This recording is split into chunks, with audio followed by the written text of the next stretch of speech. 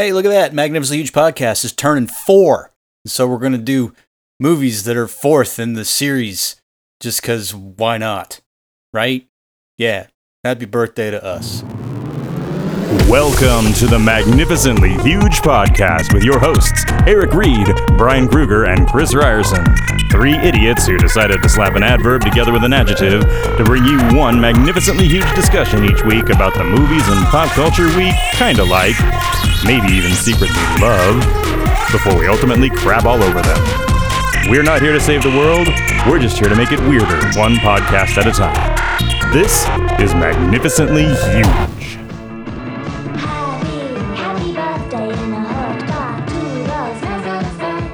Oh, hey there, listener, and welcome to the Magnificently Huge Podcast.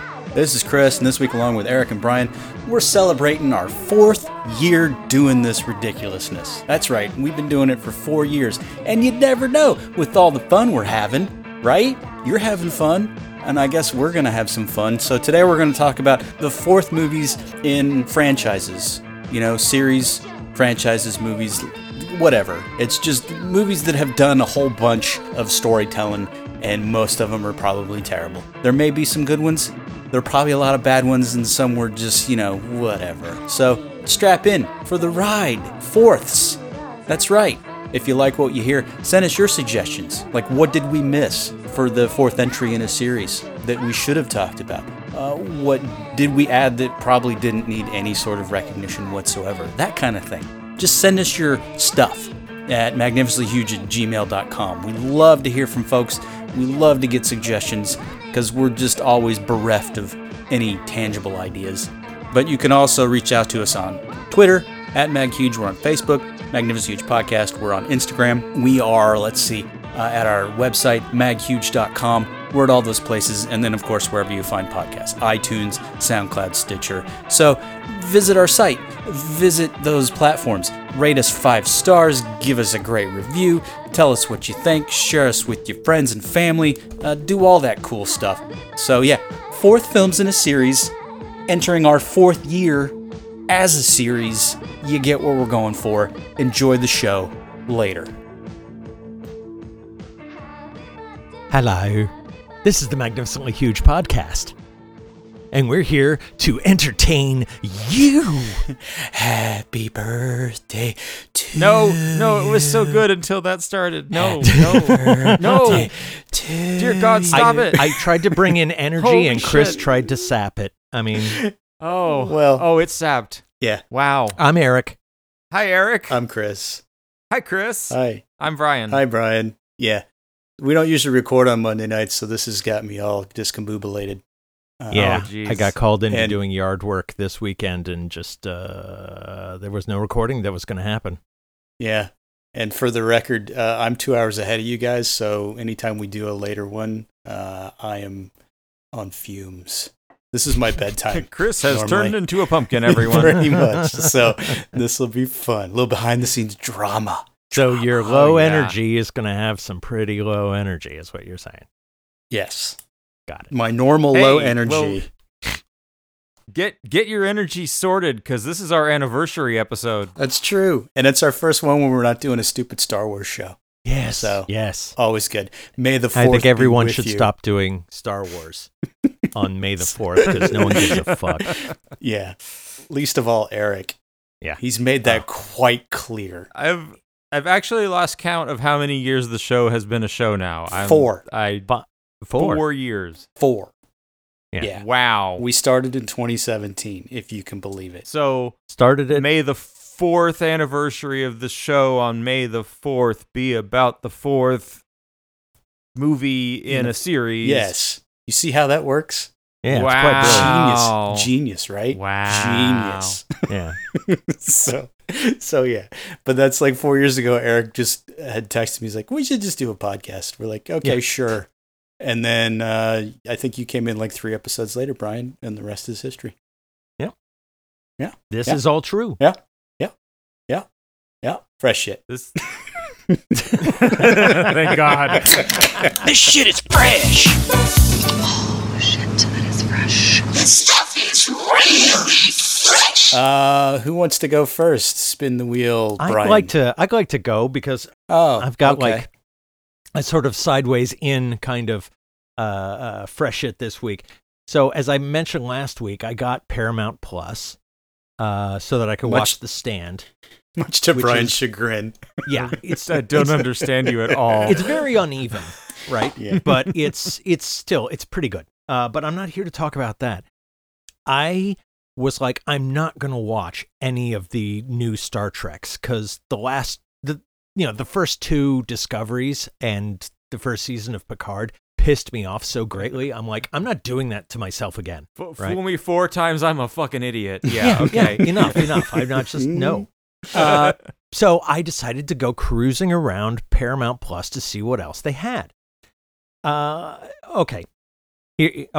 I found one show called Salvation, which is about a meteor that's going to strike the Earth and all the people who are like working to try and deflect it or get rid of it or make it go away, whatever.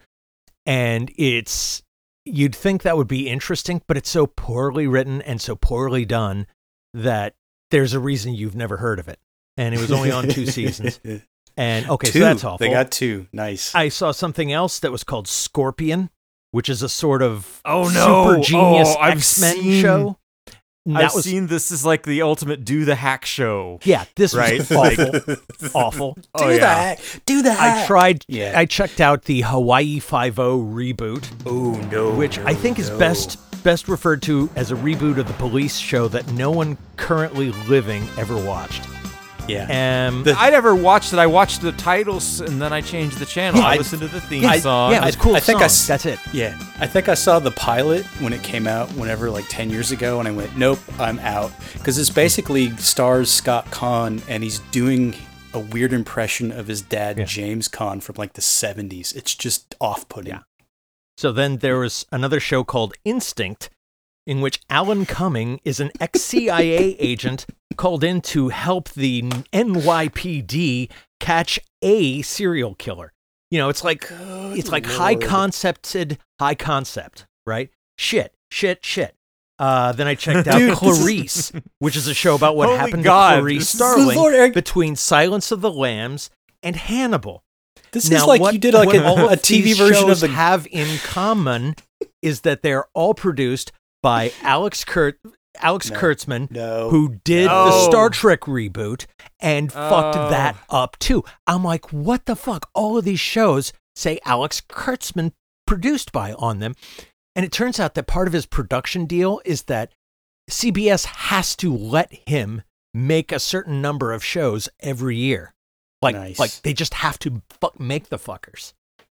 I mean, he's got... So Alex Kurtzman is just destroying Paramount, just in general. Yep. Yeah, he's got them so over a barrel, to Trek on down. They can't do anything about it, and he's making all these garbage shows, hoping one of them will stick. I'm just beside myself. I mean, it's... you try watching a couple of episodes of Salvation, and, tell me that Star Trek Discovery is that bad. It's like, I think sounds like he's doing other people's stuff like Clarice and Star Trek so he could sort of glom onto the success of something that came before him. No. Rather than have to do something original and have everybody see how untalented he is. The fucker. It sounds like Paramount Plus is like the media app version of like a Golden Corral. It's like just a buffet of junk. It's the media app version of that bin of DVDs in the checkout line at the Best Buy. Or the gas station. It's more like the gas station. Streaming service for your parents. Because CBS has always been about like old fogey shows, and CSI and Matlock. I think Matlock was NBC, but that's say this is a 50-year-old saying your parents should be watching this. So if you're hearing this show, chances are we mean like your great-grandparents or some shit here. Yeah. What they're playing in the home is generally CBS. Oh man. God. So I'm like more than a little, just sort of put off by that. And also the Paramount streaming network doesn't have all of the Star Trek films. They've got 3. How did they launch that without without even half the Star Trek movies. Yeah, what the fuck? And they're not even like the good ones. I have to believe that they Nemesis. didn't put them all in there because they didn't want to have to compete with their quality. I mean, I assume it's just tied up in some contract like the Disney stuff. They were trying to get it out from the other streaming services, but still, I'm launching Paramount Plus, and I don't have. I don't even have a quarter of the Star Trek movies. Well, like the whole thing just sounds like it was rushed because it was CBS All Access, right? And then they said, no, we don't want to do that because Paramount's our parent company. So let's just make it Paramount Plus because of the library. And no point did any of the executives stop and go, so what's the licensing setup for all of these properties? Do we have to no, fuck you, they're ours. We can do whatever we want. And apparently the thing is that case. like Viacom split CBS and Paramount. And so they were for a long time two separate entities. And I did that earlier show on, clickbaits you didn't know about Star Trek. Right. That was a lot of the issues were caused by that split between, in the Viacom family. Now they're trying to pull them back together. And that's like, now that Sumner Redstone is out of the picture, his daughter's in charge and she's trying to like sew the thing back together. And so that's why they got rid of CBS All Access and turned it into, all things Paramount, which is Paramount and CBS. Well, it sounds like you're really getting funny your money's worth. I feel like I would have had a better sense of what to expect from it if it had been called Viacom Plus, but maybe that's just me. I don't know. I think they should have just come up with a new name altogether, like horrible Alex Kurtzman shows.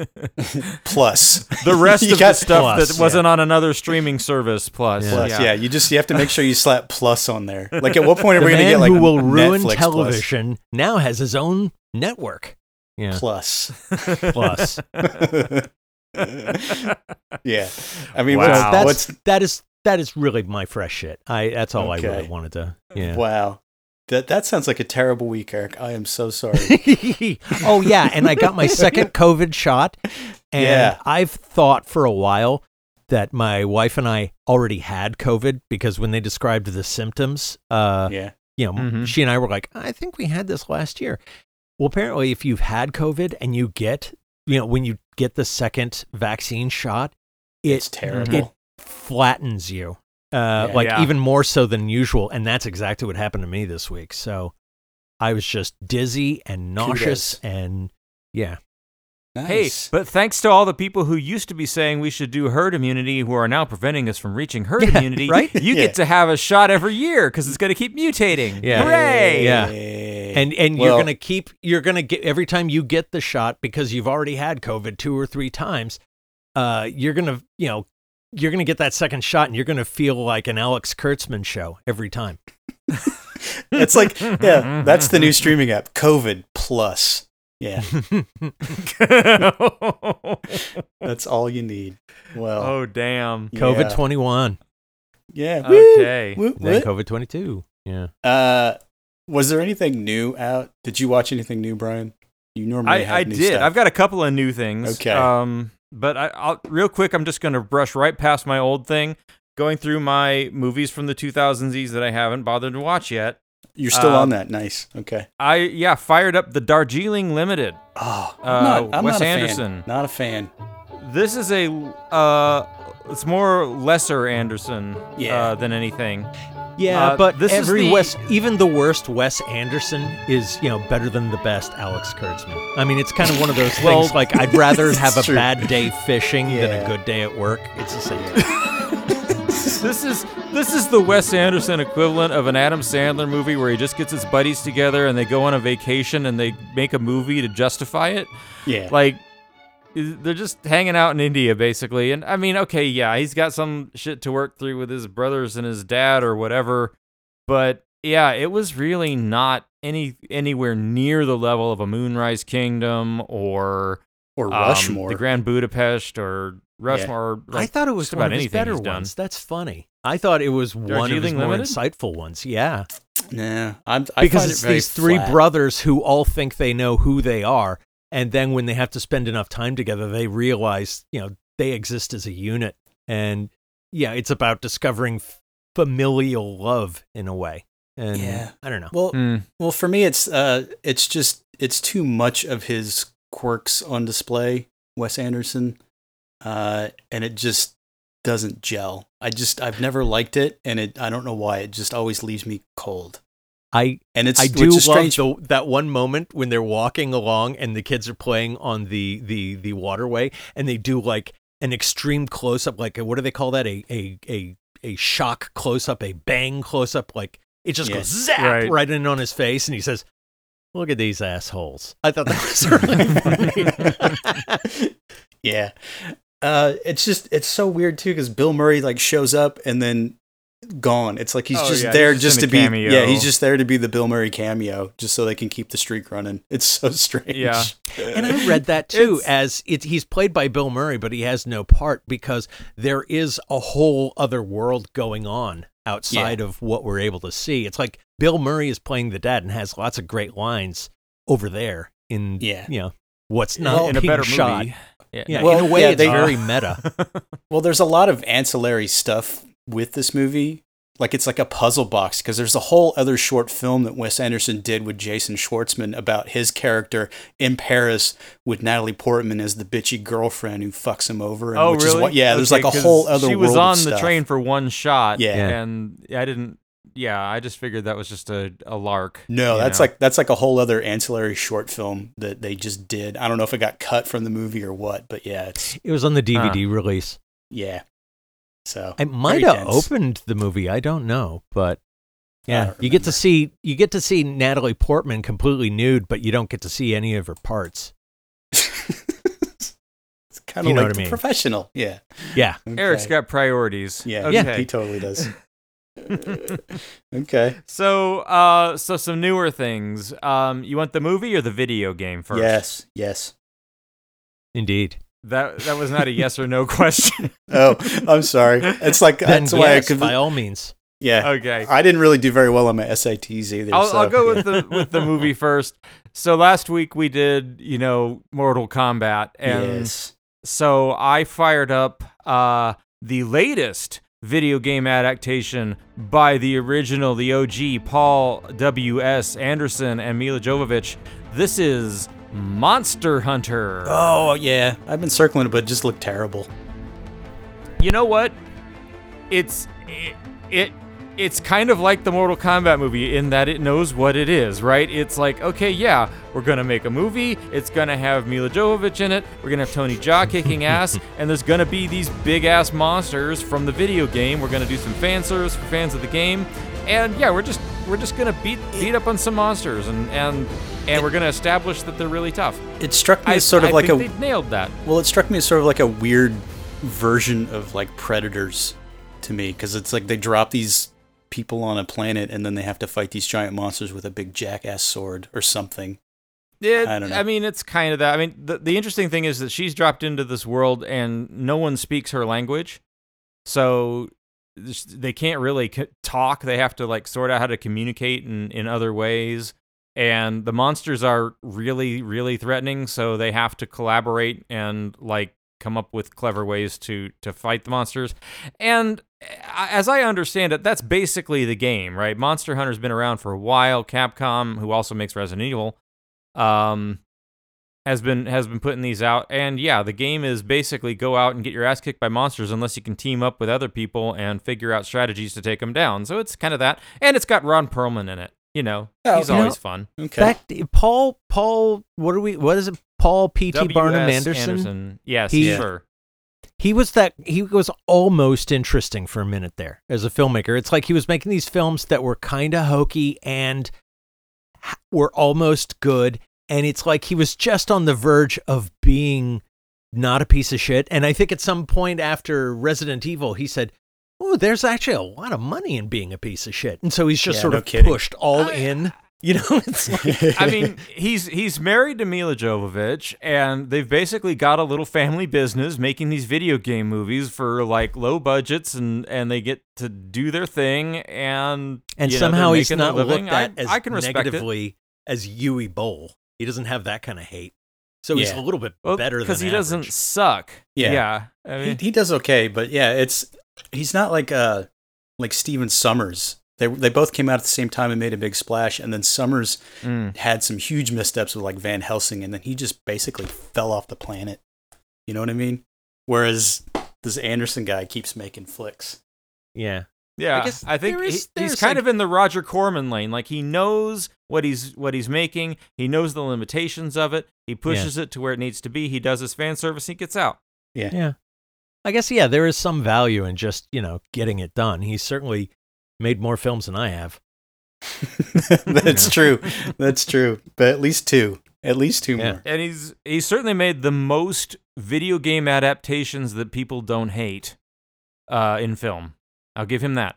And this is up there. Okay. I still liked Event Horizon. I don't care what anybody says. I liked that film. There you go. A lot of people like that movie. I have not seen it since the theater. I hated it in the theater, but I haven't revisited because I hated it so much.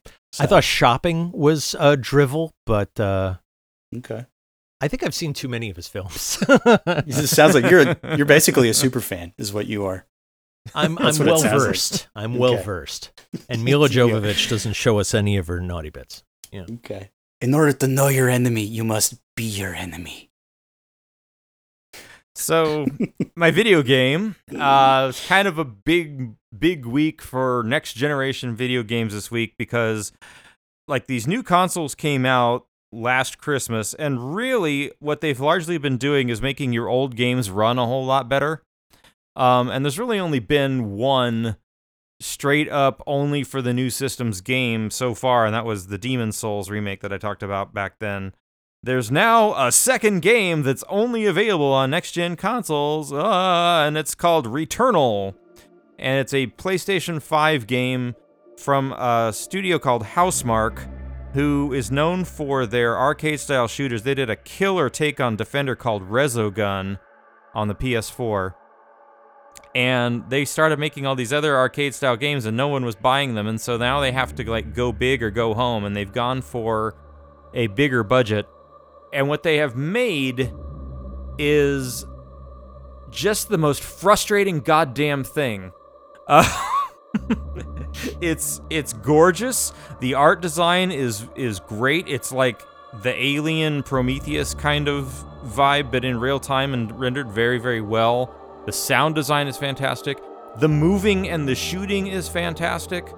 The creatures are pretty cool. They've got all of the elements of a great game, but they've hung it on a game structure called a roguelike. And the deal with a roguelike is every time you play it, it randomizes the game. And this game basically kills you, and then you have to start over.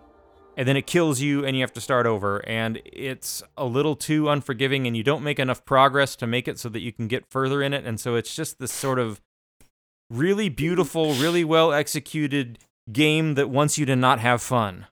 As far as the way video games used to be when they cost $0.25. Yes. Yeah. Yes. I described it to a buddy of mine. I'm like, okay, this is like Metroid crossed with Control, crossed with Dark Souls, crossed with an arcade machine that wants all the quarters. Yeah, it's that.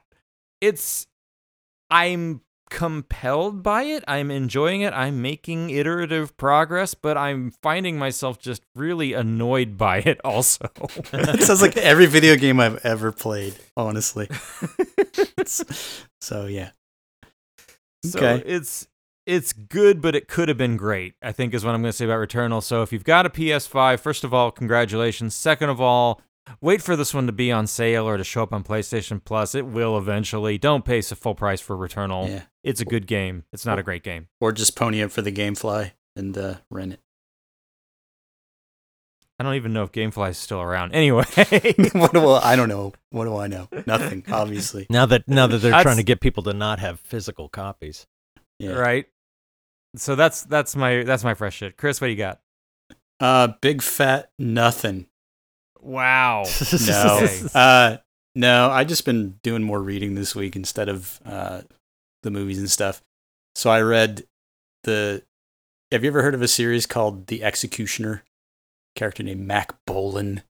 It's like started in the 70s. Heard of Mack Bolan, yes. It's like this totally cheesy, like dad beach read books. They're only like a couple hundred pages each, but basically it's like it could be a Charlie. I swear you brought The Executioner as fresh shit years ago. I read the first one like 5 months ago, and then I read the other two last week in like 3 days because I was just like bing, bang, boom.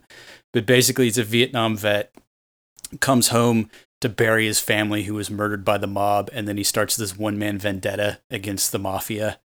And by the second one, he's recruited some of his army buddies from Vietnam, and they form this like death squad, go out to LA and like wreak havoc on the mafia there.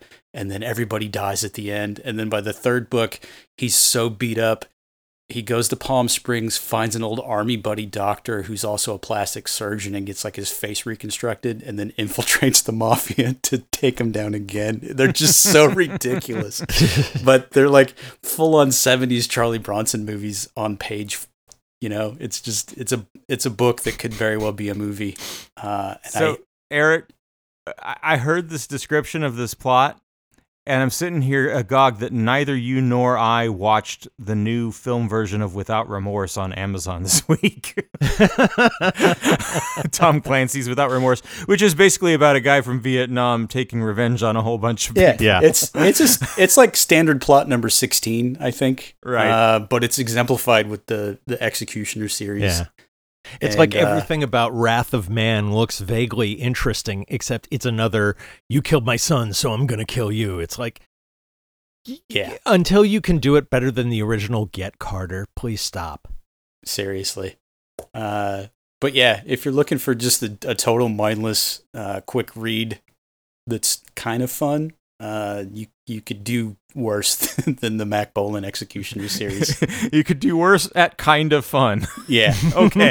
I mean, it's basically they're just extra violent.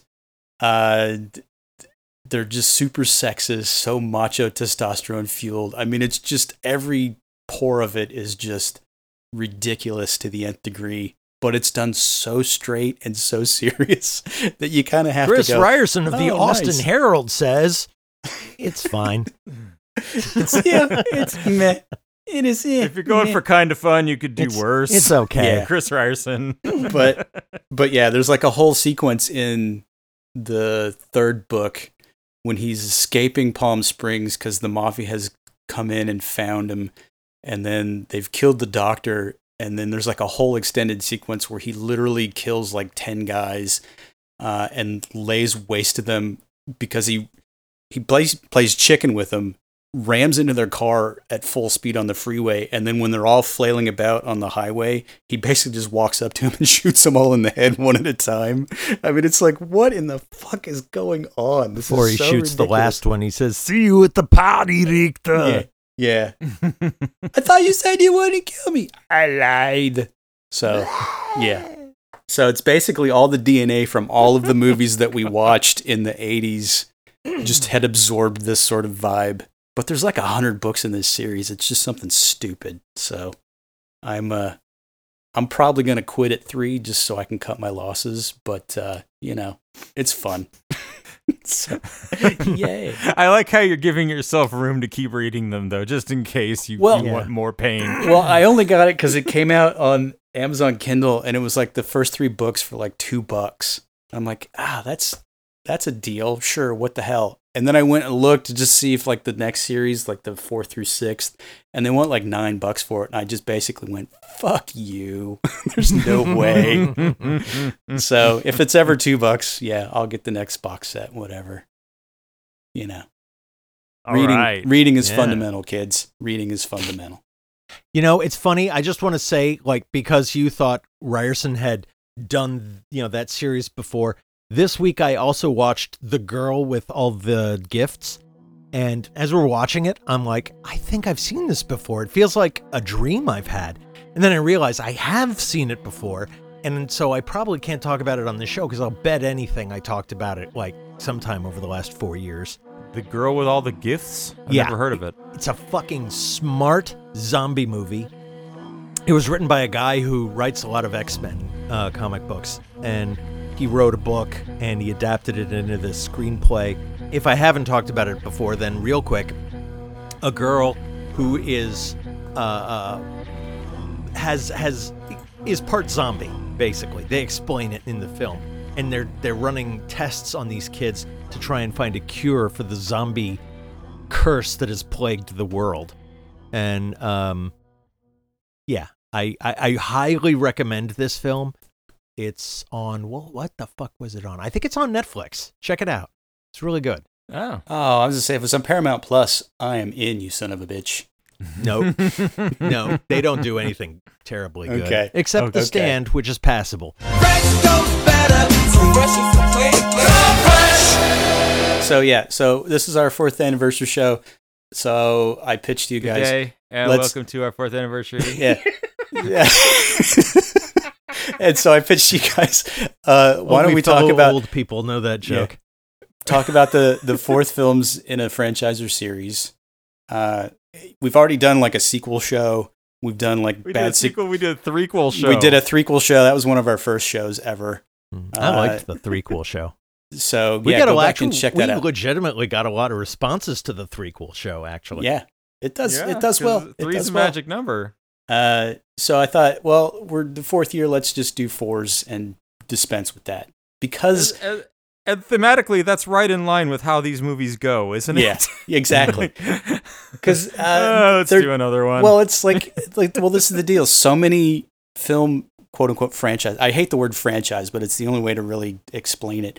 Once you get to 4, it's a franchise. Yeah, okay, we're there. But so many crap out at 3, which is one of the things we discussed in our threequels episode. Is that why do so many franchises crap out at 3? And so that you can sell the box set as a trilogy. Yes. Well, yeah. Does it have to do with Star Wars? Well, but does it also have to do with because the Greeks, when they invented drama, just decided that the 3-act structure was the way to go, and people just can't fucking get past doubt it.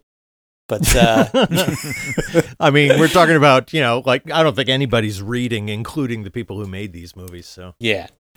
But when you get to the 4th one, it's sort of that to me is the make or break. I mean, it's like you've got a lot of cojones if you're making a 4th movie in a series, much less making one you think is going to be good. Or you've purchased the rights to something. Yeah. Because so many of them are just terrible. It's like I wrote out a giant list of all the ones I could think of, and they suck. Yeah, and I'd say about 70% of these I've never seen because they're series that I just went, no. I watched maybe 1 or 2 and I went, I think I'm good.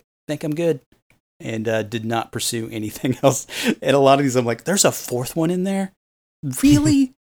So they're fairly surprising. But I thought it would be fun just to talk the 4ths and we could bring, some good ones and some bad ones. Yeah, I was going to say, are we ragging on bad ones or are we going for the ones that are actually worth your time? Well, there's a few because there's someone here too. Like I legitimately want to know if they count as like a 4th in a series or not as well. So we can get into that as well.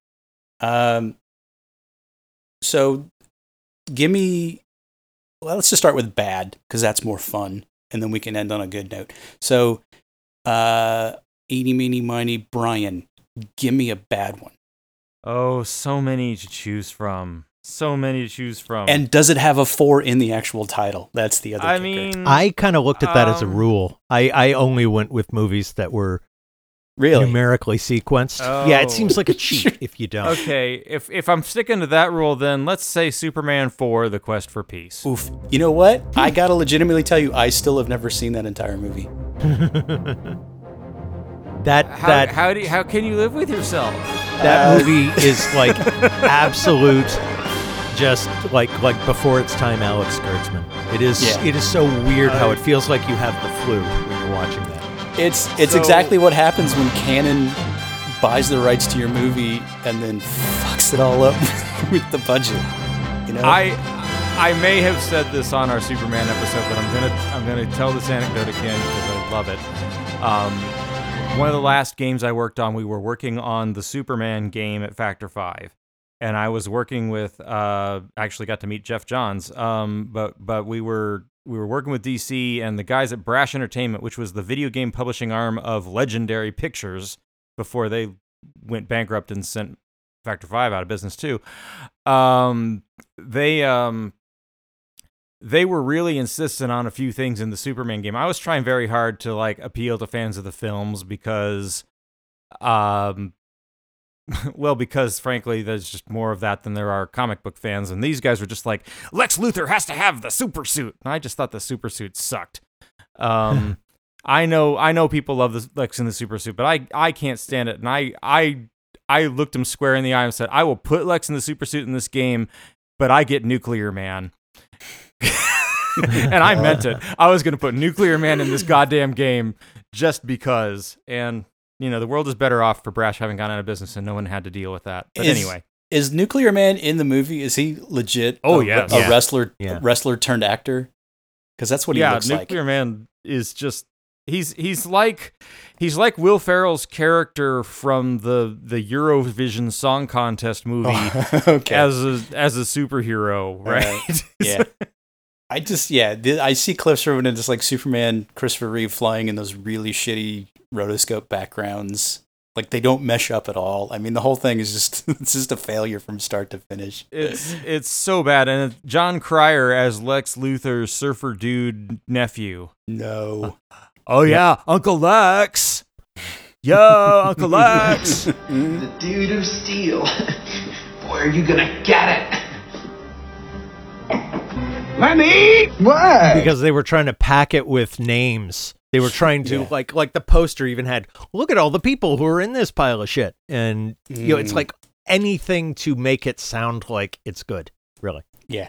I got you. It's bad. It's so bad. So do you think that it legit killed Superman movies until they did the Superman Returns? I have a feeling that Christopher Reeves becoming a quadriplegic pretty much ended the Superman franchise. I don't know, man. I don't know. They would have made another one. Another one.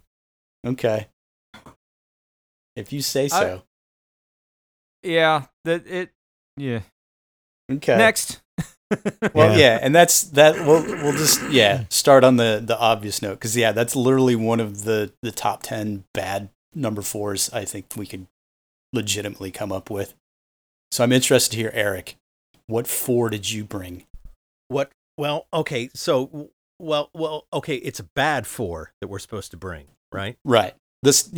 Okay. The worst 4 I could think of was Lethal Weapon 4. That's a definitely one of the bad ones up there. I agree. Yeah, I didn't even watch Lethal Weapon 3.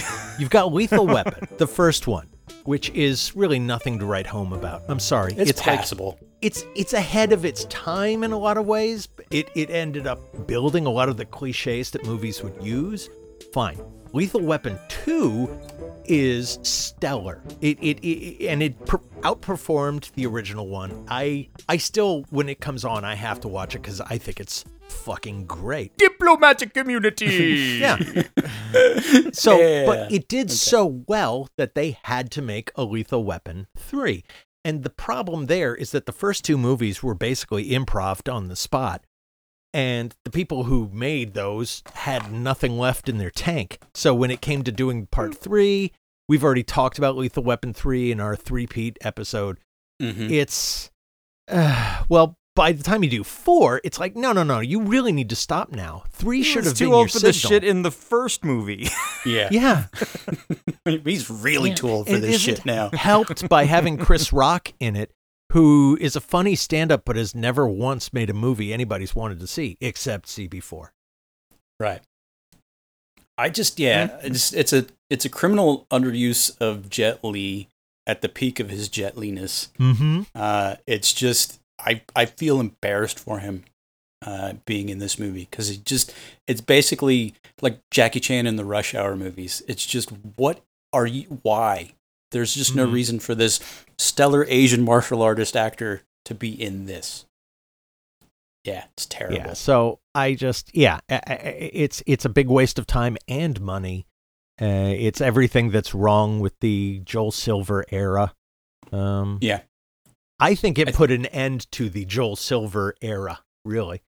I mean, after that, it's like Bruce Willis is the one now who runs Die Hard, and Joel Silver did the whole Matrix thing, which was, the departure of Silverness. It's like, the Silver movies are just done. I agree. Oh God, we get the Matrix 4 this year. Yes, we do. Oh God. Yeah. So looking forward to that. Oh dear. So that's going to be in the maybe column. We're not quite sure. It's the Schrodinger's 4. It could be good, it could be bad, but we won't know until we see it. It's both at the moment until we get it out of the box. Right. It's going to be so bad. Yeah. Okay. Well, I'll stick to the theme then of keeping the 4 in the title, and I'm going to bring one that just astonishes me for the level of stupid that it managed to bring to an already degrading series of films. 1985's Rocky IV is astonishingly awful in so many ways that I can't even begin to explain, but I'll try. Yeah. It's written and directed by Stallone, who I think did everything. Rocky. He wrote Rocky. Directed Rockies 2, 3, and 4. Yeah, and so you 2 can and 3 rather before it. Yeah, and you could have ended Rocky on the third one because that's a nice arc, because it's basically about him bonding with Apollo Creed, and then Mickey dies, and it's a good wrap up. But then they decide they're going to do this like Cold War, stick it to Russia, make Rocky beat the living hell out of Dolph Lundgren thing. And then there's like a robot in it because Rocky is rich and is buying cars and like robots for... It's a robot in yeah, Rocky IV. Yeah, he buys it for what's-his-face? Paulie. As a birthday present. Jesus. I have not bothered with Rocky IV. It makes comedic appearances throughout. Yeah. And it's just terrible. And so that's like my robot will shoot. Yeah. And it's just like, it's so jarringly out of place, yet perfectly in place for this thing, because it's just the whole movie is concerned with Rocky being rich and going soft. And then Apollo's already retired, so he feels that way. So then he gets drawn into the bout with Dolph Lundgren's Russian, who beats the living shit out of Apollo Creed and kills him. So then Rocky's got to go to Russia and fight him, and it's like the big USA versus Russia Cold War standoff.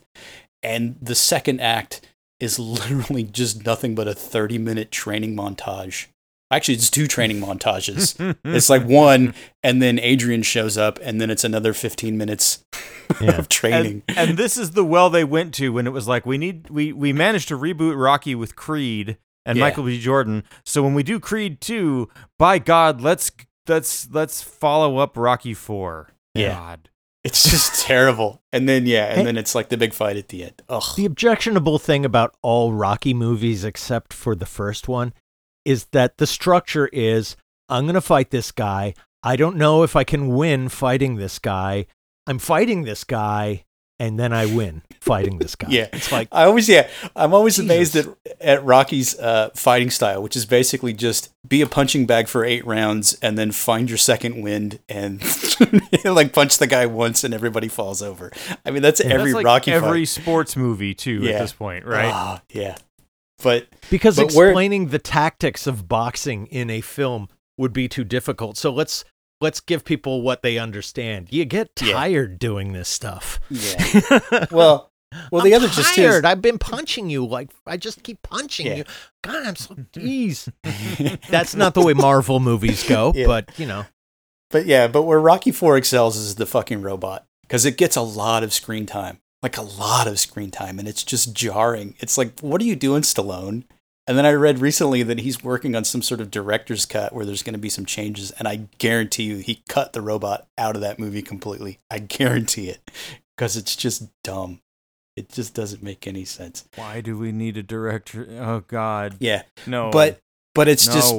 But Rocky IV is basically where it went cartoonish, which is the same year that First Blood Part 2 came out, and that like ramped up the cartoon crazy. So that's like a weird trajectory for Stallone's career as well, where he just went into cartoon territory for the late 80s. I would like to point out again that the movie that has starred Mr. T is not the point at which Rocky went cartoonish. No, it was teetered. The next one. It teetered. But Rocky IV, were they just fully committed to just straight up stupid. And it made $1 jillion. So, yeah, hate that movie so much. But, well, here's a question for you. So, Eric, you're on record that 4 has to be in the title for this to be an official 4th. Okay. I politely disagree with you because I'm just going chronologically. It's the fourth film in a series. And that brings me to one of my questions. What about the naming conventions? Like, you don't like when they get cutesy, like Shrek Forever After or some shit like that, I'm guessing. Oh, no, I don't care. I just thought that was the rule for this, No, that's just for this exercise. I think if the movie is good, they can do whatever the fuck they want, right? I mean, It's like the James Bond movies wouldn't be better or worse if they were called James Bond 12. It'd be pretty ridiculous, but Well, which brings up that would be one of the good ones in my opinion. Thunderball is a good movie. Thunderball, sure. Yeah. To me, that's the apex of Bondom, because everything is just downhill from there. Because you get the ramp up. Everybody always talks about Goldfinger, but I think that one is really. I think the best, the highest stakes, the most believable problem. It's in the Bahamas. Yeah, it's also where they really, they locked in the Bond, like the stereotypical Bond movie. Like Thunderball is it, right? Yeah, it's got all the elements, and it's like the one before You Only Live Twice, where they just basically turned it on its head and became the Austin Powers cartoon that everybody remembers. But those first four Bond flicks, they're very solid spy thriller, kind of set the template. And then everything that's come after Thunderball is just, oh God, it's a Bond movie, gadgets, girls, blah, blah, blah. But, that Spectre movie, when it turns out that Blofeld is the was it stepbrother of James Bond? Isn't that the plot of Goldmember? Yes. Literally. Also, that's the fourth Daniel Craig Bond film, and it sucks. Yeah. So, interesting. Yeah, that's true. That thing sort of had a new life after Casino Royale. I mean, it was nothing like the original Bond series. So, yeah, I would say that is a fourth, and that is, horseshit. Okay. Well, that brings up an interesting segue into one of my other things. I've noticed that on a lot of these fourth films, they've got new cast members. They've either got whole new characters or they've recast main characters, etc. And there's a few versions. I've got a good one, a good fourth film that is basically a reboot. Of a series, and that is A Nightmare on Elm Street 4: The Dream Master. Of course you would bring that. Yeah, I have to bring that. It's like a family thing. I know. But no. In all seriousness, this is top 3 Nightmare on Elm Street movies. The first one, the third one are probably the top 2, but this one is the third best. And this is where they introduce a new character named Alice, and her whole deal is that I don't even remember. I haven't watched this movie in decades, but she can pull people into her dreams, and she's got powers and shit, and she can go one-on-one with Freddy. And they take what was, Nightmare on Elm Street 3. That was where they really started to go for the gags with Freddy and say, okay, if we're doing dreams, we're just going to get silly with it. This one, they take it to a sort of a next level, and they're going full on silly with it, right? Like it's into the cartoonish, but it is ultimately, I think, the closest that when you think of the character of Freddy Krueger and what's associated with him. This is probably actually the movie you're thinking about in terms of tone, in terms of the makeup, in terms of the jokes, in terms of the gags. This is kind of it. Oh, bitch. Yeah, that's literally. And and I think I crapped out at 4. I think that was the last one I actually bothered to go see. And the rest I honestly, I don't think I've seen any of them. Really? I don't think I ever saw it. Yeah, because I don't care. It's like I know he's not scary.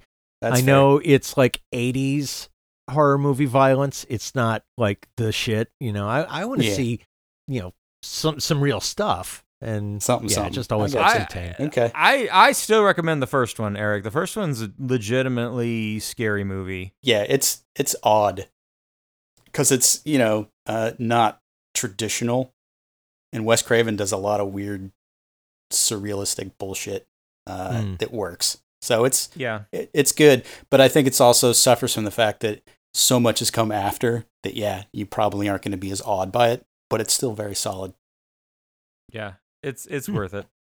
But there you go. All right. So that was me giving you a good one. And a reboot. I was being thematic. Yeah. Okay, let me get my notes, because I actually only really prepared with one good one. I Which is Lethal fine. Weapon 4 out of my butthole where I usually keep it. Yeah, where everybody keeps it. Yeah, I think that's... So let's see. Okay, here's what I got in my notes. Okay. In our society, we seem to champion the rights of the group over the individual. My Part 4 film is instead a treatise on the struggle of the lone combat warrior despite the crushing demands of society. From 1986, Star Trek 4 is the story of a punk on a bus who just wants to listen to his boombox. And even though he decries the wishes of the monolithic Federation by giving Mr. Spock the finger, he is brought down like Don Quixote charging at a windmill, both of whom were knocked out by a Vulcan neck pinch. Double dumbass on you, sir. Double dumbass on you. I hate you, and I berate you, and I can't wait to get to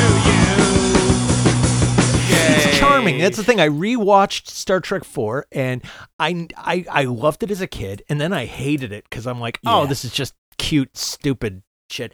And I watched it again, and I'm like, yeah, it's harmless. It's like it's for the people who don't like Star Trek to give them. Star Trek was a rom-com, right? Yeah. I think it might have been the same year, or maybe just after the first Crocodile Dundee movie. So it was like, people want 86, comedy same action. Year. Yeah. It's a comedy action play. What bothers me about Star Trek 4 is that I just want to say what the thing about it though is it shows how versatile Star Trek can be.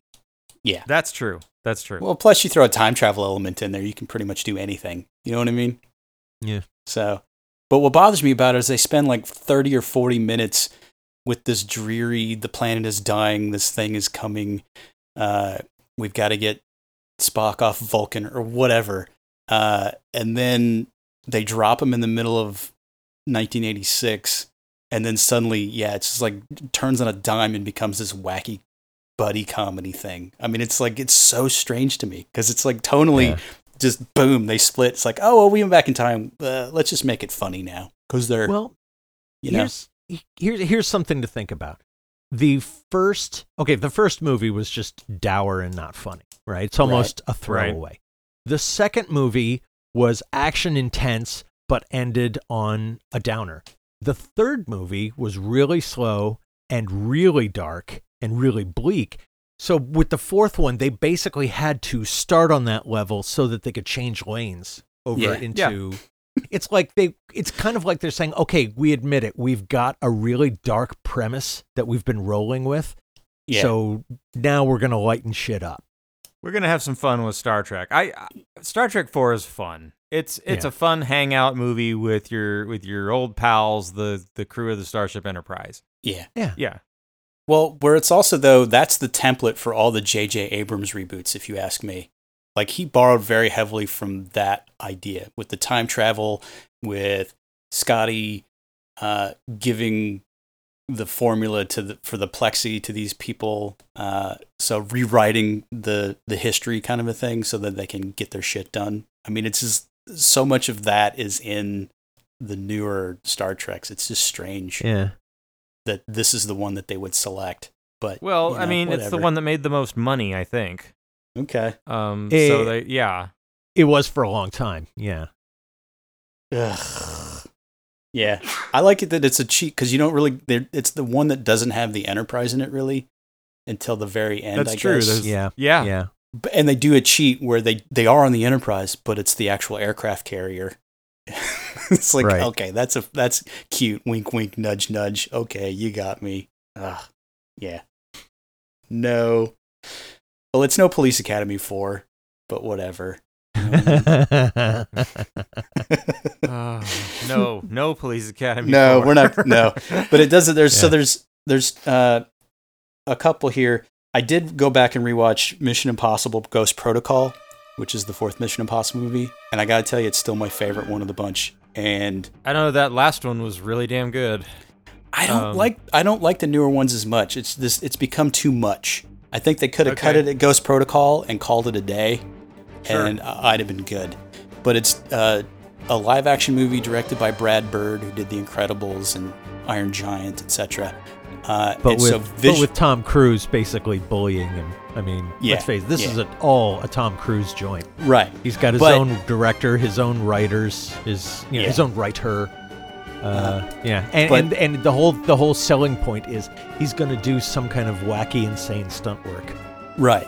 But to me, it works. I mean, it's the TV show brought to life. Like the first Mission Impossible movie kind of dropped the ball because it does that whole heist knockless thing where they got to go into the Pentagon. They were a little too into their face mask thing in the first movie. And Mission Impossible 2 is just terrible on multiple levels because Hollywood just did not know what to do with John Woo, and it was just awful. Mission Impossible 3 is full on J.J. Abrams BS. So the one thing I will give the third one, though, is that for once, it wasn't about an agent that was, it wasn't about a double agent. It's like the first two stories, that's the only story they seem capable of telling. Somebody in our secret spy organization is spying for the other team. Yeah, do we do anything else except hire bad people in these movies? Right. Yeah, I got you. So, yeah. But Ghost Protocol seems to be where they righted the ship, but it's also the typical fourth movie in a lengthier franchise where it basically set the template for what's going to come after. Because every other movie now that they're doing for this series is pretty much this, but just with whatever plot they're rolling. So it exemplifies what the fourth movie does if they do it right, if that makes sense to you. I want to know who the goddamn insurance people are for these Tom Cruise movies. Yeah, let's just hang him off a plane and we'll shoot that thing up to 30,000 feet. Don't give him a mask. He's fine. We know he's good. We know he's flying a damn fighter jet in the Top Gun that's coming out this year. And I'm thinking to myself, the insurance people are so mad, right? Yeah. Well, he's got Xenu or whatever in his corner. So yeah, he's good. Well, how fuck old is Tom Cruise now? Like, he's got to be 60-something. Yeah, he's pretty close to 60. Yeah. Yeah. But, God, man. Whatever, it's Hollywood. Relax.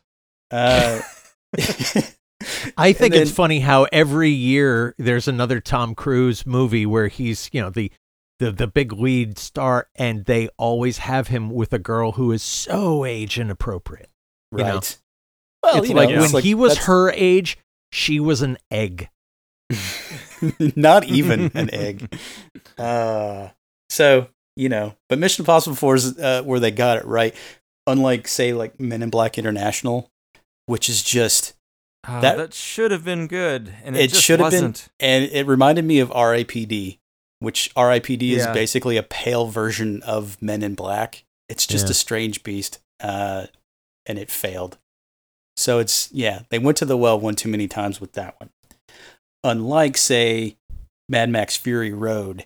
So this was my pick for the best fourth movie. Yes, I agree. I totally agree 100% because I can get on board with that. Yeah, totally.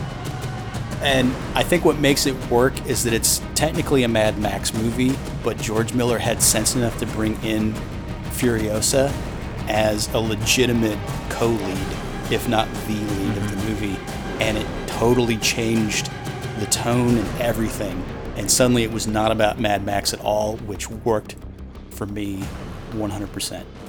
And it's also what happens if you've got 20 years to storyboard a film, right? But it was as much as Thunderdome was about Max, right. Or I mean, Road Warrior was pretty much about Max, but not entirely. It was also that whole collective that was trying to get away. It's like he's always a guy who shows up and, injects hope into this cast of characters that really inhabit this film. And then he goes away when he's no longer needed. I think that's true. It's a formula that's tough to see, but I think Miller really does it well. Yeah. And this one just nails it. And it's basically just from start to finish, it's just unrelenting. It's still to this day the most batshit studio movie I think I've ever seen, ever. And it It works on so many levels, and it shouldn't. Nothing about this movie should work at all, but it does. I think what makes it work, confidence. There is not a moment where he doesn't know exactly what the fuck he's doing, no matter how weird it is. And the guy on front of the truck with the flamethrower guitar would be so stupid in anyone else's hands. Yes, but in I this, agree. you go, I oh agree. my fuck. Yeah. I totally agree. So it works. Whereas I don't know where else to go with this. There's so many of these 4 movies that we could end it there. We just said the best one. Well, let's do some notorious just no, for God's sake, no. Top of that list would be Indiana Jones and the Kingdom of the Crystal Skull. Did not need to be made. Nope. I would sit through Indiana Jones before I will sit through Batman and Robin again. And that was the other one I was going to bring That up. is unwatchable. Yeah, that movie. it's a turd and a third. I mean, I think it is terrible. really neck and neck for worse with Superman 4. I mean, they're both unwatchable. I gotcha. Yeah, I agree with that entirely. Batman and Robin is like watching them light money on fire. Just it's basically it. It's the movie that managed to make Uma Thurman not look sexy in the role of Poison Ivy. God damn it, Joel Schumacher. What are you doing? Yeah, anyway. He doesn't know. And then the other one, and this is just mostly because I'm befuddled by the entire series of movies as a whole. But Fast and Furious is the 4th movie in the Fast and the Furious franchise, but every single movie has a fucking different title that doesn't make a lick of sense. For Fast, for Furious. Yeah. No. Like the 4th film is Fast and Furious and is followed by Fast 5. I'm like, stop. I mean, it's and the Fast and Furious movies are in that way just like the Police Academy movies, in that you can't differentiate one from another. Yeah, exactly. Like you can't say this one was good, but that one was bad. They all just sort of flow along into one pool of shit. Yeah. Well, where Fast and Furious gets me is that I think, and this is just cursory because I haven't actually sat down and watched any of them really, but it seems like the first one's just a straight up heist cop movie, and it makes sense in that sort of oeuvre. And then the second 2, just they don't really know what they're doing, but it's kind of the same. This, like Fast and Furious, is where they decided to just turn it into a superhero cartoon almost. It's Fast 5 that really goes down the road that they've been on ever since. But you can see the genetics in this one, because the opening heist where they're robbing a gas truck in the middle of nowhere on the island of Dominican Republic, in a really ludicrous, like turn the trucks around and then back up and then hitch the trailer and then blow nitrogen on the hitch to bust it and steal the gas. I mean, it's like, it's so overly complicated that it just doesn't make a lick of sense. It's more common than ludicrous. Oh, sorry. Anyway. Boom. And then they go through this entire heist deal, and then Dom has to like outrun a rolling gas tanker that's coming at them down the highway, and that's like their big to-do opening sequence thing, and it's just so dumb. And it's only outdone by the end chase scene, which is through a bunch of tunnels in Mexico.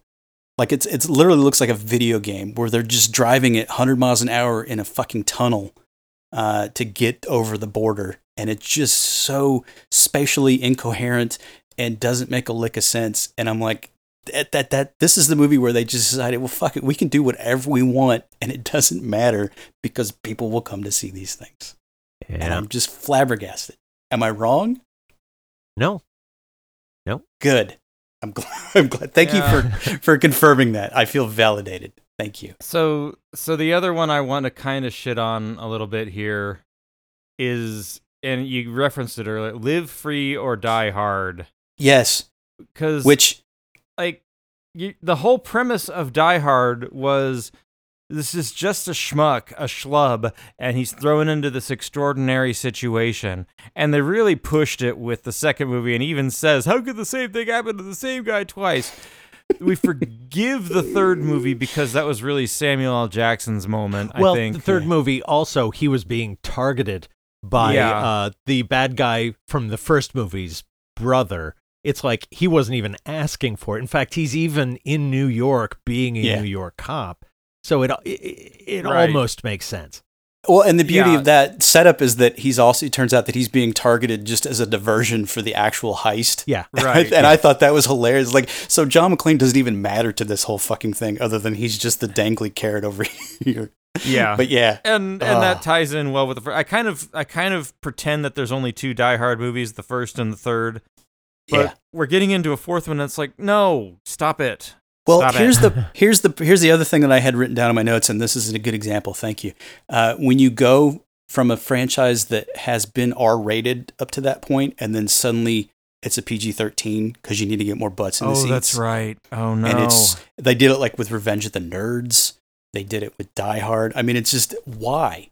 Why? Because you basically just remove everything that is fun about the original and sanitize it too much, and then it just becomes a cartoon version of itself. Yeah. Ugh. And of course, a franchise starring one of the laziest actors in Hollywood. It's not going to push too hard in any direction. Yeah, true. So fourth, I mean, it's their make or break, but I'm just going to tell you, you don't see Out of Africa 4.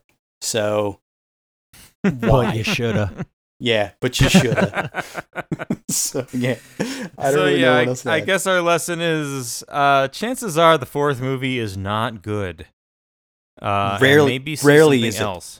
Rarely is it good. There are a lot of series out there that you really don't need to bother with. That was my takeaway.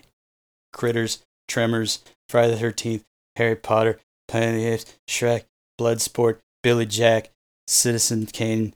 No, not Citizen Kane. But whole lot of movies that you're mentioning that part 1 didn't need to happen. So, that's true. I'm not sure that Bloodsport 4 doesn't quite carry the baton of greatness that the first Bloodsport carried. That's true. Well, I will end on this. The one that always baffles me more than anything is that they managed to do 4 Dirty Dozen movies, 3 of which were made for TV. And that's just a travesty. And I'm going to leave it at that. Let me ask you something, because Tenet is on HBO Max right now. Mm-hmm. Will I understand it if I haven't seen 1-it through 9-it? Good one. That reminds me of when Fast 5 came out and somebody at work was talking about it. I'm like, well, will I understand if I've never seen Fast 4? And they went, what the fuck are you talking about? And then I threw up my hands and said, I've won. I am good. I won. Thank you. And that was it. I hate it. Yeah. That's good. That is so good. I love that. Yeah. Hey, if you've stuck with the show for 4 years, you know what you could do? You could share it with your friends and tell people about it so we could have more than 4 listeners. One for every year. Yeah. Yeah. Should we make swags? How do you say it? Swag? I think the problem is, swag. Like, if I go in the podcast store and I look at the names of podcasts, right, the names tell you something about what the show is about. Ours does not. No. So... We're the Magnificently Huge Podcast, everybody. We don't know what we are doing. We don't know what the show is about. We've been doing it for 4 years. Could we tell you what it's about? No, we can't. Why don't you tell us what you think our show is about? Hit us up on Twitter. Tweet at MagHuge, MAGHUGE, or send us an email, magnificentlyhuge@gmail.com, or check us out on Facebook. We're the Magnificent Huge Podcast, and tell us what you think we're all about. Send us a comment or a picture on Instagram. Telling us how much we suck if you want, or, whatever. We've got all this stuff. We've got all the shows on our website, maghuge.com. What are we doing? We don't know. We'll do it again next week. Show up then. Ciao.